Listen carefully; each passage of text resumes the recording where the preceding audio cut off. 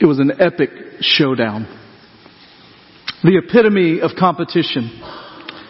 It had been planned for and thought about and prepared for months. Two sides pitted against one another. In the most primal sense, the coaches had prepared them as best they could. They had brought out every motivational tactic they could imagine. Strong, encouraging speeches. Reward systems had been established. A reminder that this particular event could shape their futures. The trash talk had gotten a little out of hand. One side claiming victory weeks before the event ever happened, and the other retaliating with newspaper-worthy clips of "No, victory is ours." The lead up to it had been talked about, had been discussed. And there they stood, across the line from each other. The day had finally arrived.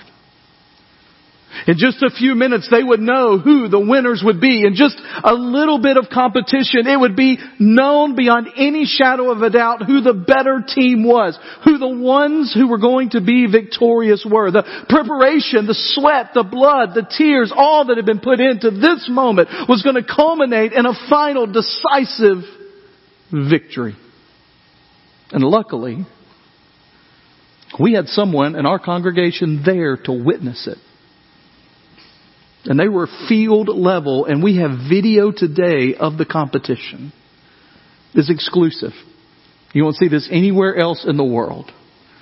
I want you to see what happened when that day arrived and the competition finally started.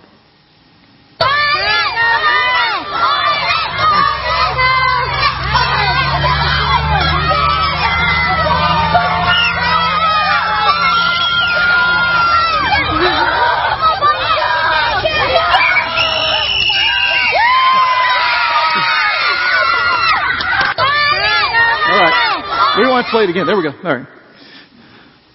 Tug of war. Anybody ever been to a field? I know when I was describing the event, immediately you thought Madison Creek Elementary first grade tug of war competition, right? Anybody ever been to a field day tug of war competition? Anybody here? Like, those things are intense, right? Now, I don't know if you could tell in there, that was our very own Stacy Barnett's class. Stacy cheering on her team, and it was starring, among others, the passionate, forceful Madeline Grace Larson in the near anchor position.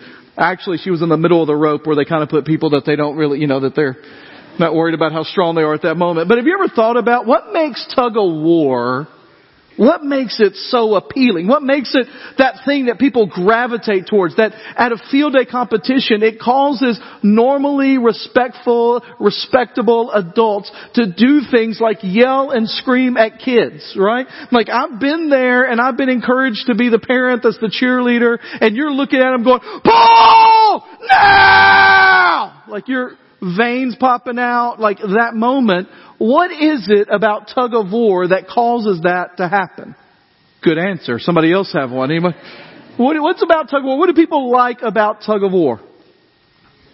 It's teamwork, all right? What else? What? It's primal, right? Like, there is that primal sense of like this is just us against them. It's easy to see what's going to happen. We're pulling with all of our might. There's this like human nature from way back that just kind of comes up in that moment. All right? What else? It's simple, right? Like, you don't have to spend 30 minutes explaining the rules of the game. You grab a rope and you pull, right? I mean, that's it. There's no pass interference or icing or there's no dispute about referees' calls. There's a place in the middle, and when it gets over the line, it's done. There's this simplicity to it. I also think, and this is the really cool thing for me as we talk about this series, is that it shows the power of what a group of people can do that get completely focused on one goal and one idea, and they pull together towards it. I mean, the whole point of tug of war is for you to get your flag across your line, and everybody on that team is pulling for that one purpose. Here's what we want to do over the next few weeks. And today's going to kind of be an introductory moment for this. I'm going to tell you a story about how we kind of got here. And then we're going to look at a verse of Scripture and a couple of things that I want us to begin to do together.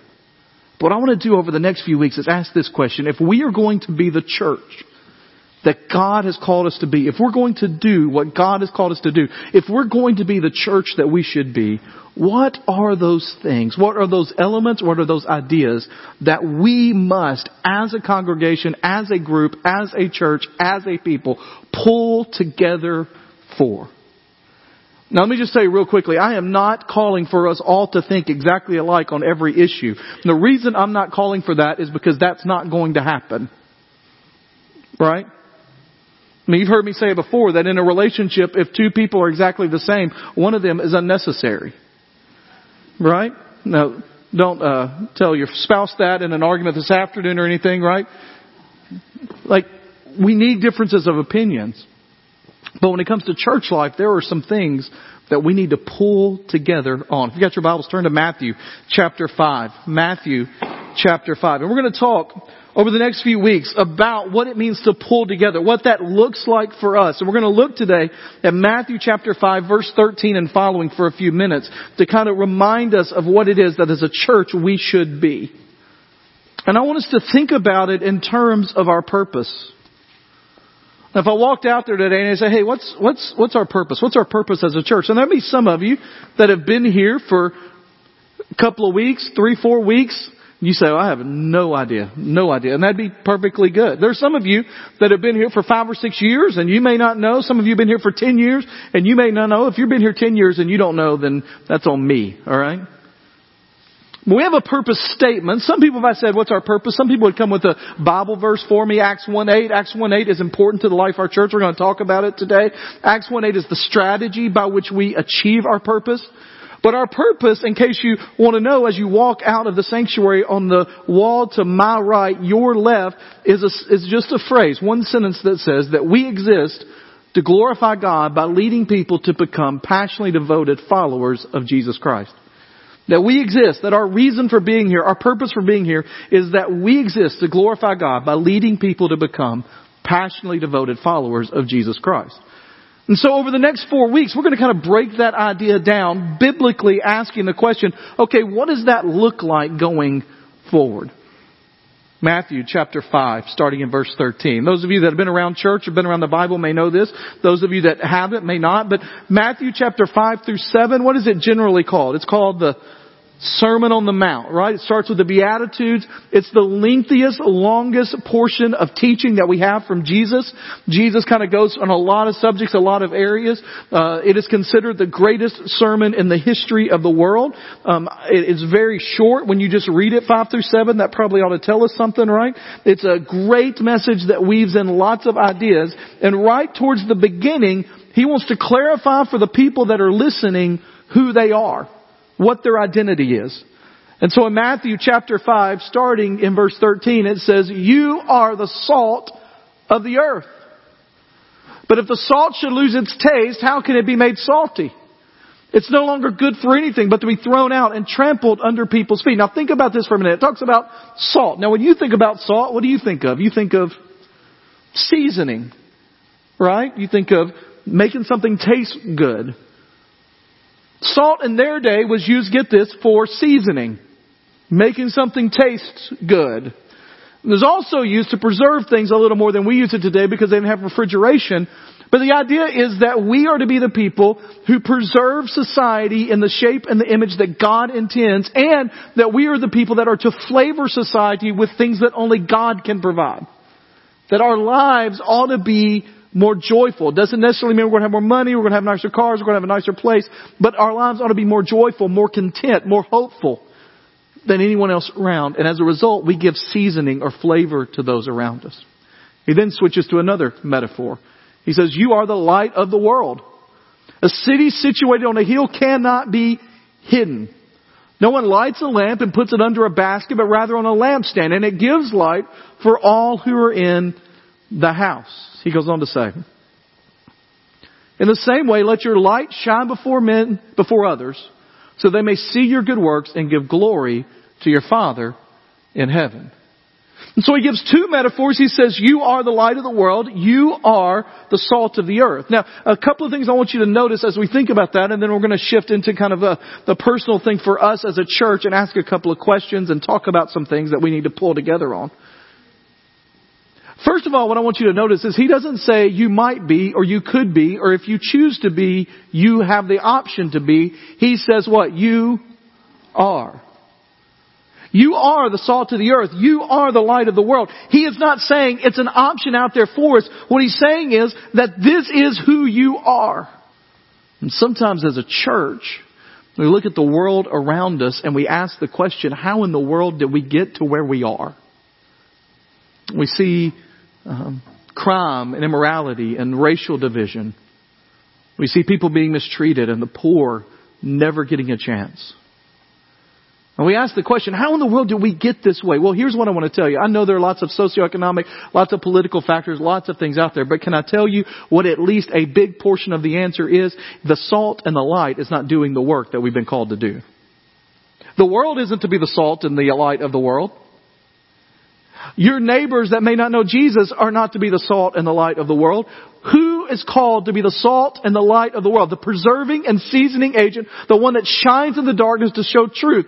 Who is called to be that? It is the church of Jesus Christ.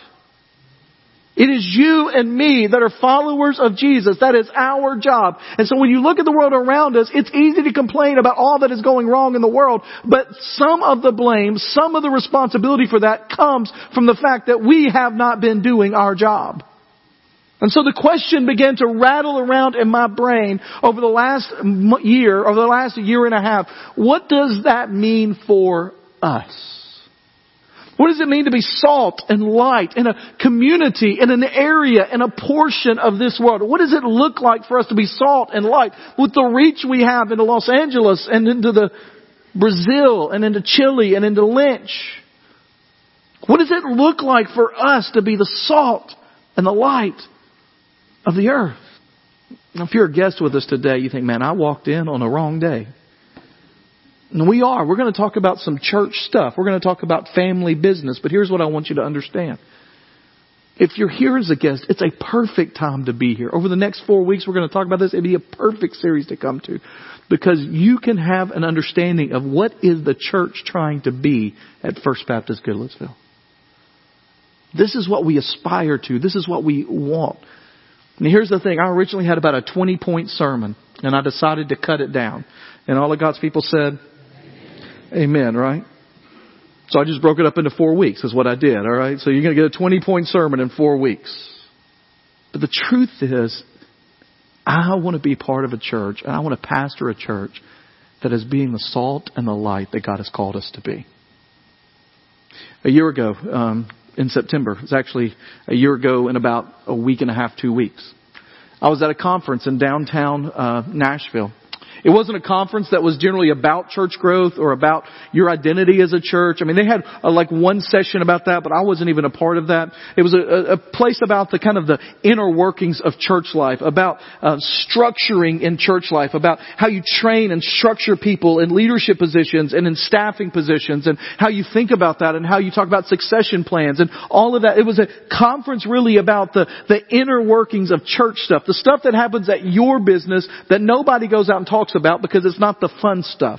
And this is one of those administrative kind of conferences. And what the idea was on one day, we had a conference all day, speakers all day. And then the next day they had what they called coaching day, which is where people from the conference would get in smaller rooms with a guy leading them. And you would talk about how you're going to make this inner working structure kind of work in your church. And so we've been talking through some things, and I thought it's in Nashville. They had an early bird rate, and so I went, and great conference. But what I came out of that conference was nothing really compared to what they wanted us to come out with. I remember sitting there. It was the coaching day. I was sitting at one of those white round tables. Around the table with people I'd never met before in my life until that moment. Churches all over the country, Oregon, New England, Florida. We literally had the four corners of the United States at our table, and then me right here in Nashville. So as we started to talk around the table, God began to speak to my heart about nothing that was going on in that conference. And it's one of those things. It's hard sometimes when you have an experience where the Lord speaks to you or where things happen. It's hard to communicate it because when it comes out, it almost sounds like out of your mouth like, oh, that's all that happened. But it was a pivotal moment in my life and in my journey here at First Baptist. So I was sitting there and I just had this thought. I was sitting there thinking about kind of milestones and dates. And this was a year ago. And I thought, well, next August is 10 years at First Goodness. Well, that's awesome. It's been a great time. But I just remember the Lord whispering this thought into my heart as I was there. He said, it's been a great 10 years. And then he said something to me that I have spoken in this room a few times, but this is the day that it came to me. He said, if the next 10 years of your ministry look like the first 10, the church won't survive. I was like, wait, that's not, like, things are going all right. Lord, things are good. And I began to hear about all the changes that are coming to this area and that the statisticians and all those people say that in the next 10 to 15 years, this area of the country is going to change as much as it has in the last 50. Demographically, people moving in, size-wise, building out, development, business, it's going to expand.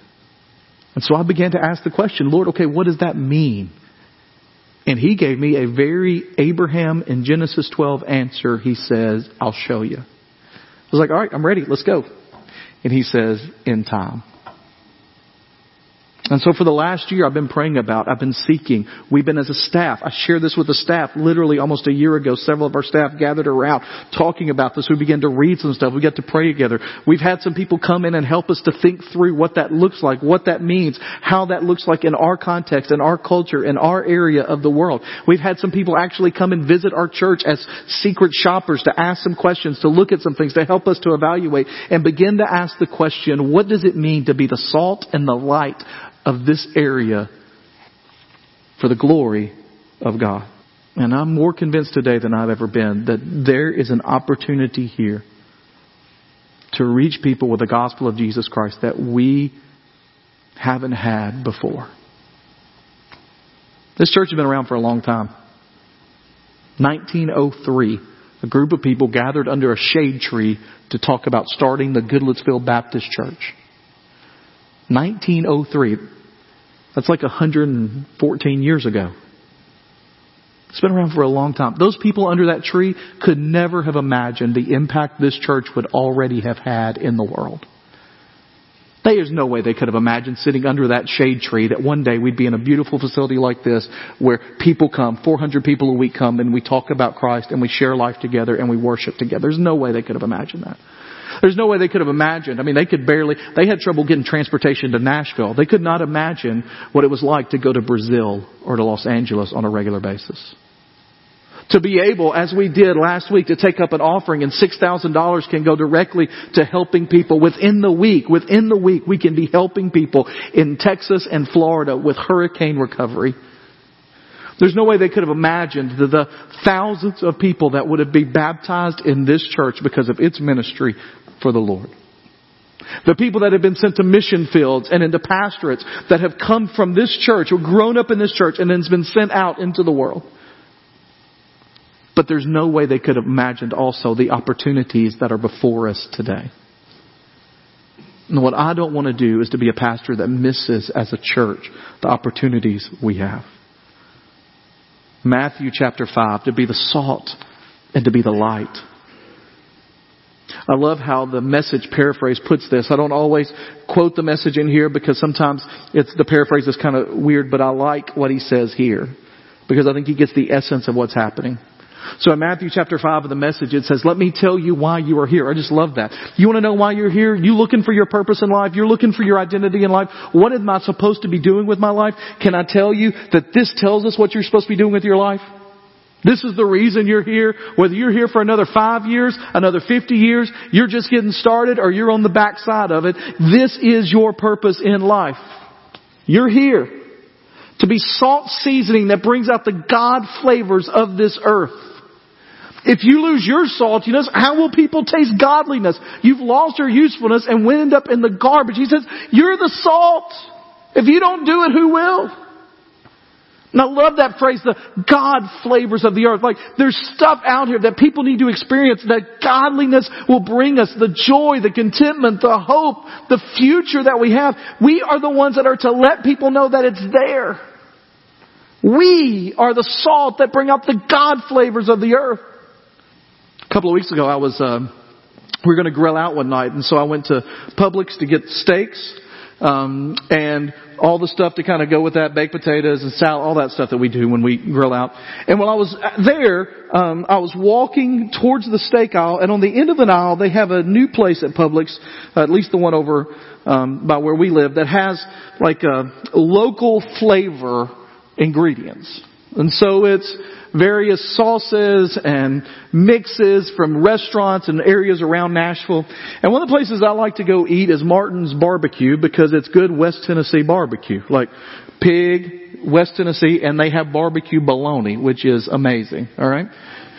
So I love it. My dad, many of you know this, my dad is like a master griller smoker, and so it tastes as close to, it's not my dad's, but it tastes as close to my dad's bologna as I've ever had. So I love going there.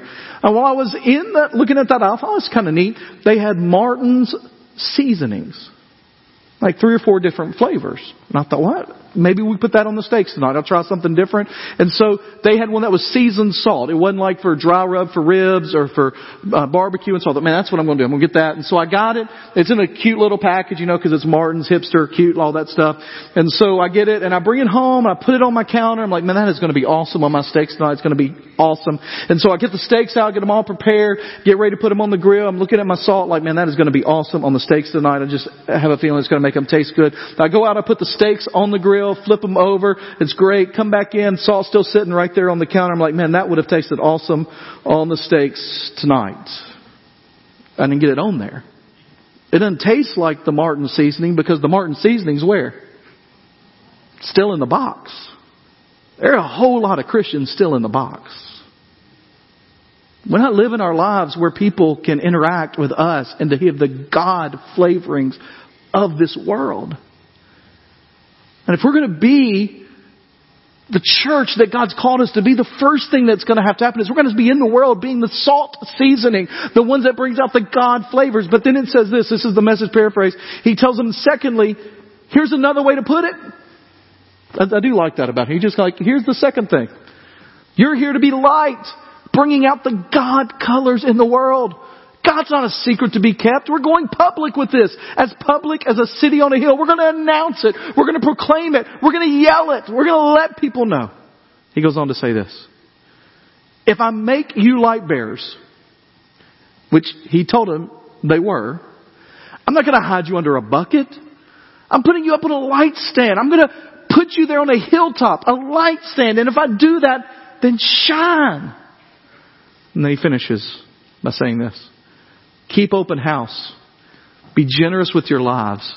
By opening up to others, you'll prompt people to open up with God, this generous Father in heaven. And I love that last part, because here's the point. The point of being salt and the point of being light is not to get a pat on the back and not hear people say, man, good job. Man, you are the salt of the earth. Man, you are the light of my life. The point is for people to go, man, you serve a great God. We exist to glorify God. And so here's the thing that I want to end with today. And this is going to be 5 quick points. You're like, yeah, they are 5 quick points. All right. This is what we need to pull together on in the future. And we're going to break these down a little bit more over the next 3 weeks, but these are 5 things that must be a part of who we are as a church. We need to be pulling together, same side of the rope, same intention, same purpose, if we're going to see God move. And the first thing is, we've got to believe God. We got to be believing God. What do I mean by that? I mean that this isn't going to happen without Him. We are not going to impact our community. We're not going to impact our region. We're not going to impact our world without believing God is a God who works miracles still today. That He is in the nature, He is in the business of doing the miraculous and the supernatural. He still works miracles today. And we need to believe Him. There is lots of stuff that we could plan, that we could work through. All this internal stuff we could get around and rearrange and get things going this way and that way. And if God is not a part of what we're doing, it will fall flat. Because only God can change this world. We got to believe God. I'm asking you to begin even now praying, God, help us to believe that you are going to do something and give me the wisdom to see it as it happens. Secondly, we're going to have to learn to gather to scatter. To gather to scatter. What I mean by that is that every week as we gather in this place, the purpose of your Christian walk is not to get here on Sunday and be a part of this group of people and that's it. That if all you do in your Christian life is this hour on Sunday morning, these 2 hours on Sunday morning, if that's it, or it's these 2 hours and when you're together on Wednesday night, then you have missed the point of what it means to be salt and light. If all we do is gather here and don't do anything else with it, then we are the Martin seasoned salt sitting in the container while the world out there is flavorless and flat. But the point is that we have to be intentional about scattering to the areas around us. You know what's interesting? And we'll talk about this more in the weeks ahead. But what's interesting as we think about the people we're reaching and where we're going, what we find is we are called First Baptist Church of Goodlettsville, and yet the people we are reaching are not predominantly living in Goodlettsville. Did y'all know that? Like, how many of you live outside of Goodlettsville? You don't have a Goodlettsville address. Look at that. That's pretty cool, isn't it? It means we're already scattered. Now here's the thing. If you're scattered, then you ought to be making impact in other places. Madison, Greenbrier, Ridgetop, Hendersonville. We got to be intentional about how we scatter and what we do. You need to live out where you are, what you believe. And you say, well, I try to do that, but you know what? I don't know that I do a good job of it. Here's the truth.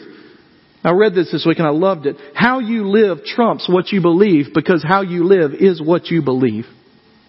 And so how you're living shows what you truly believe. We got to gather to scatter. Thirdly, we got to invite.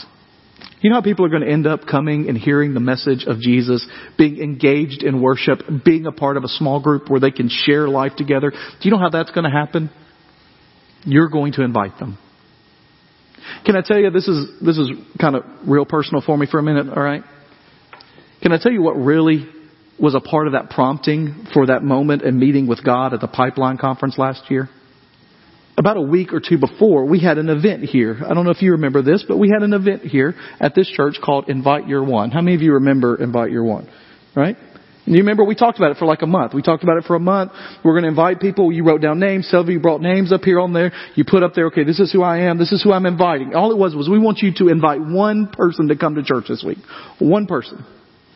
Find somebody in your life, invite them to come to church. This particular day, we're going to do a service that's geared towards people that are visiting. We're going to do everything we can to make that in a day that is celebrating. We're going to bring them. So people brought commitments. Now, our first clue should have been that we average about 400 people on Sunday morning, and we got about 100 cards of names that people were going to invite. So that's a quarter. I understand there are a lot of kids downstairs, but even some kids filled it out. Invite Your One Sunday came. We had planned for it for months. We had talked about it for weeks. We came in on Invite Your One Sunday, and it was our lowest attendance in 18 months. 18 months. Now, I don't read too much into one particular Sunday's worship, because here's the reality. Our church has the weirdest attendance pattern of any church I've ever been a part of. I mean, it is weird.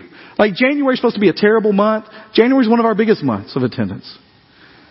I mean, we service around 38 schools, 39 schools between our kids ministry and all the way up through high school. And so when spring break and fall break hits, we're scattered all over the map. In our church, we're affected by fall break from like September 15th to like November 15th. Right? Like the entire fall. And so people up and down and in and out, and Mother's Day is huge for us, which doesn't make sense for us. It's just a crazy attendance rate. So I don't read anything into one particular attendance day, generally. But I think it does say a lot on that day. Everybody else that had run the program, we were a part of a group of people doing it. They had 20%, 30% more. We were 30% under normal. God began to break my heart in that moment. I've shared that with deacons. This is just a personal moment. When you're a pastor and you plan that kind of thing and then you show up and that happens, you're like, man, something went wrong. And if we don't create a culture of invitation, first of all, we're not doing what God's called us to do. Can I just tell you this? It's okay if people tell you no. They may hurt. It may feel like rejection. It's okay if people tell you no. It's not okay if they don't get asked. We're going to have to pull together on that. 2 more things. Fourthly, generosity must remain normal. You are a generous church. A generous church. You give time, talent, money. You give. Last week, most of you didn't know we were going to do something. I stand up, I say, we're going to take up an offering. You walk out the doors, over $6,000 given on the spot. Last year, Alan Sight from Gilswell Elementary comes over and says, man, we've got this program we can't fund. We really think it would help our kids. We got to fund it. The Metro won't fund it. We don't know how it's going to be funded. We need it funded. We took an offering. It was funded in the first service. I got a call from the International Mission Board 2 years ago. We gave $15,000 more to the Lottie Moon International Mission Offering at Christmas. If you don't know what that is, it just means that it goes to missionaries. We gave $40,000, $15,000 more than we had ever given in the history of our church. I got a call from the International Mission Board and they said, hey, we want to talk to you about the strategies you used in order to increase your giving by that much. I said, well, I can tell you the strategy I asked. Like I stood up and said, hey, they're sending missionaries home. We need it. Give. And you gave. You're generous. But can I tell you this? To do what God's called us to do in the future, it's going to require more. It just is. And we're going to need you to be generous with your time, with your talent, and with your money. And here's the last thing, and then we're done. We got to pull together on keeping our message clear. Here's what I want to tell you about what God is doing in my life, in my heart, as I'm thinking through what the future looks like.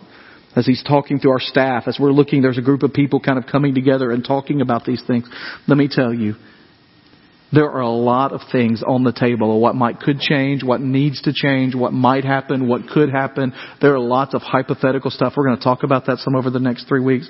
But I can tell you this without a doubt, as long as I'm the pastor of First Baptist Church, Goodlettsville, Tennessee, there is one thing that will not change, and that is the message that we proclaim will be simple and to the point. And it is that God loves us so much that He sent His Son, that whosoever believes in Jesus should not perish but have everlasting life. Our headline, our lead story, our message is one name, one person, one Lord, one King, one way. It's Jesus. And there may be everything else on the table to change. And I mean everything else may be on the table to change. And the reason is because we have the hope of the world and people need to hear it. The one thing that will never change is that we focus our church and our lives on Jesus. Now this isn't new. I know it's not new because I took a picture on the way into church this morning. I want to show it to you.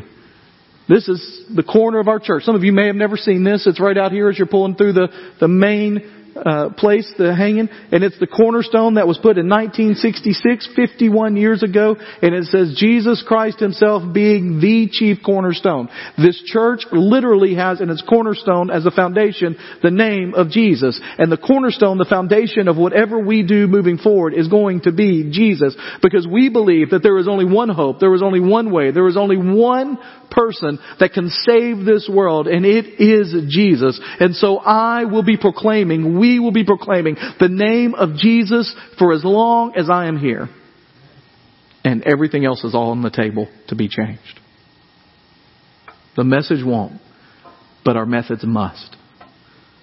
And so over the next 3 weeks, we're going to be praying about, thinking through, asking the Lord to show us what it means. What are those things that we need to pull together on in order to see His will accomplished? And I want you along for the ride.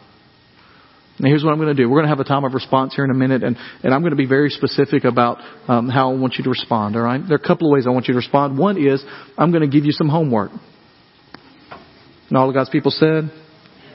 Yeah, that was more excited than I thought. All right. As you leave today, they're going to be, hopefully we have some people out there that are going to hand these out. If not, they're on the welcome desk.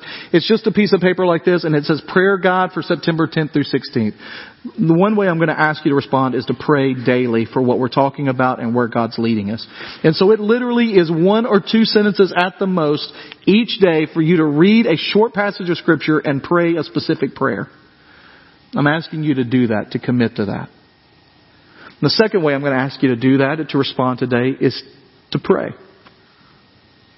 I don't have any illusions that this is going to happen for any other reason than the glory of God's name and by the power of His Spirit. And so as the band comes in just a moment, I'm going to pray, then the band's going to come. And as they come and as they play, I'm going to ask you to come and pray here at the front. Now, if you're here today and you're looking to join our church or you'd like to have a conversation with me, man, I would love to have a conversation with you about what that means, what that looks like. If you're here today and you've never given your life to Jesus Christ, you're not a follower of Jesus, and you want to talk about that, man, I would love to have that conversation. But for many of you in this room, you're here, you're a part of this church, this is the place God has planted your lives, and it's time for us to think about what that looks like going forward. And I'm asking you to pray. And so I'm going to ask you during this time of response that you would come and fill this altar and pray that God, you can pray those 5 specific things. You're like, oh, I'm supposed to write those down. Just pray, God, I want those 5 things to happen. All right. God knows what they are. Pray that God will give you the attitude of a heart that desires to see our church become the light of the world and the salt of the earth as God intends it. Let's pray together.